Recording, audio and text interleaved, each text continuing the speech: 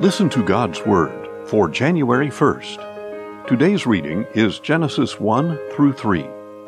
May God bless the reading of His Word. Genesis 1. In the beginning, God created the heavens and the earth. Now the earth was formless and void, and darkness was over the surface of the deep, and the Spirit of God was hovering over the surface of the waters. And God said, "Let there be light," and there was light. And God saw that the light was good, and He separated the light from the darkness. God called the light day, and the darkness He called night. And there was evening, and there was morning, the first day. And God said, "Let there be an expanse between the waters, to separate the waters from the waters." So God made the expanse, and separated the waters beneath it from the waters above. And it was so. God called the expanse sky. And there was evening, and there was morning, the second day. And God said, "Let the waters under the sky be gathered into one place, so that the dry land may appear." And it was so. God called the dry land earth, and the gathering of waters He called seas. And God saw that it was good.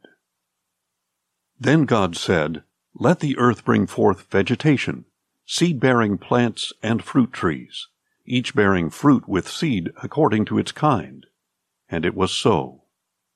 The earth produced vegetation, seed-bearing plants according to their kinds, and trees bearing fruit with seed according to their kinds. And God saw that it was good. And there was evening, and there was morning, the third day. And God said, "Let there be lights in the expanse of the sky, to distinguish between the day and the night, and let them be signs to mark the seasons and days and years. And let them serve as lights in the expanse of the sky to shine upon the earth." And it was so. God made two great lights, the greater light to rule the day, and the lesser light to rule the night. And He made the stars as well. God set these lights in the expanse of the sky, to shine upon the earth, to preside over the day and the night, and to separate the light from the darkness. And God saw that it was good. And there was evening, and there was morning, the fourth day. And God said, "Let the waters teem with living creatures, and let birds fly above the earth in the open expanse of the sky." So God created the great sea creatures, and every living thing that moves, with which the waters teemed according to their kinds, and every bird of flight after its kind. And God saw that it was good. Then God blessed them and said, "Be fruitful and multiply, and fill the waters of the seas, and let birds multiply on the earth." And there was evening, and there was morning, the fifth day. And God said, "Let the earth bring forth living creatures according to their kinds, livestock, land crawlers, and beasts of the earth according to their kinds." And it was so. God made the beasts of the earth according to their kinds, the livestock according to their kinds, and everything that crawls upon the earth according to its kind. And God saw that it was good.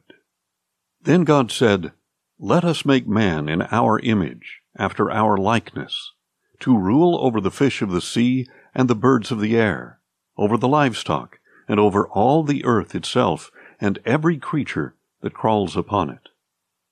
So God created man in His own image. In the image of God He created him. Male and female He created them. God blessed them, and said to them, "Be fruitful and multiply, and fill the earth and subdue it. Rule over the fish of the sea and the birds of the air, and every creature that crawls upon the earth." Then God said, "Behold, I have given you every seed-bearing plant on the face of all the earth, and every tree whose fruit contains seed. They will be yours for food. And to every beast of the earth, and every bird of the air, and every creature that crawls upon the earth, everything that has the breath of life in it, I have given every green plant for food. And it was so.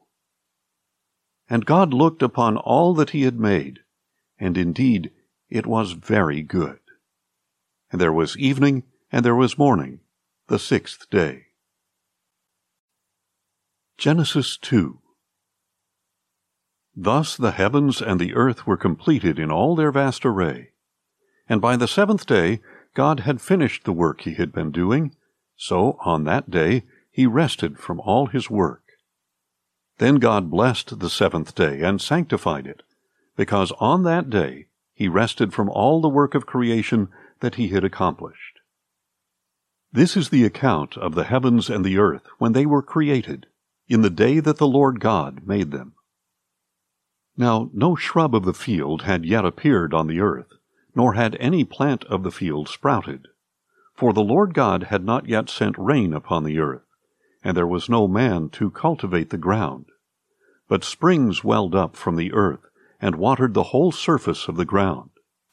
Then the Lord God formed man from the dust of the ground, and breathed the breath of life into his nostrils, and the man became a living being. And the Lord God planted a garden in Eden in the east, where he placed the man he had formed. Out of the ground the Lord God gave growth to every tree that is pleasing to the eye and good for food. And in the middle of the garden were the tree of life, and the tree of the knowledge of good and evil. Now a river flowed out of Eden to water the garden, and from there it branched into 4 headwaters. The name of the first river is Pishon. It winds through the whole land of Havilah, where there is gold. And the gold of that land is pure, and bdellium and onyx are found there. The name of the second river is Gihon. It winds through the whole land of Cush. The name of the third river is Hiddekel. It runs along the east side of Assyria. And the fourth river is the Euphrates.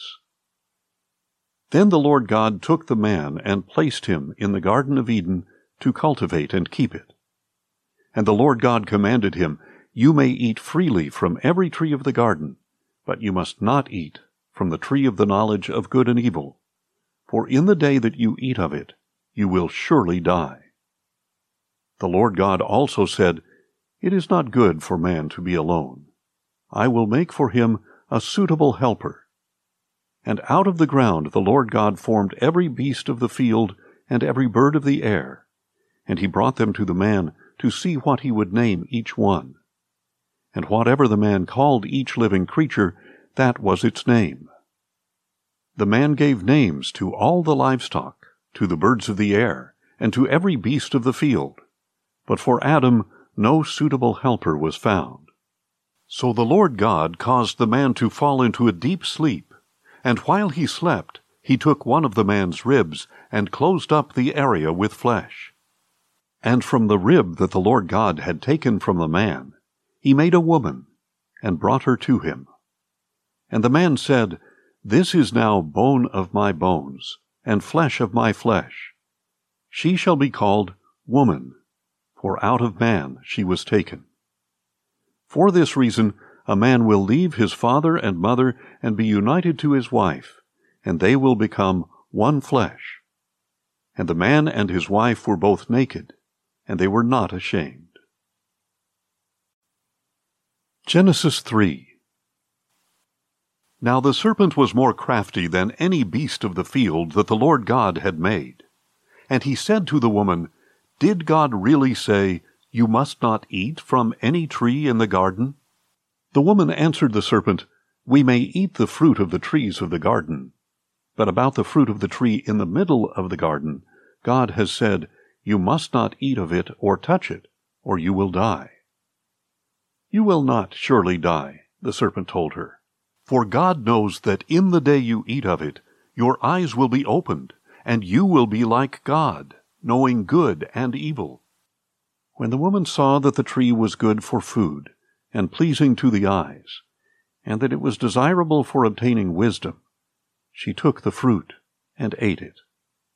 She also gave some to her husband, who was with her, and he ate it. And the eyes of both of them were opened, and they knew that they were naked, So they sewed together fig leaves and made coverings for themselves. Then the man and his wife heard the voice of the Lord God walking in the garden in the breeze of the day.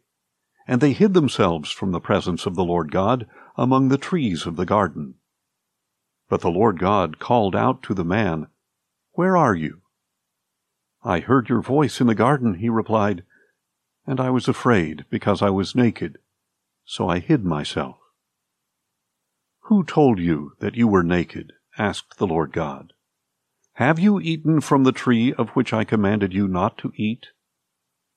And the man answered, "The woman whom you gave me, she gave me fruit from the tree, and I ate it." Then the Lord God said to the woman, "What is this you have done?" "The serpent deceived me," she replied, "and I ate."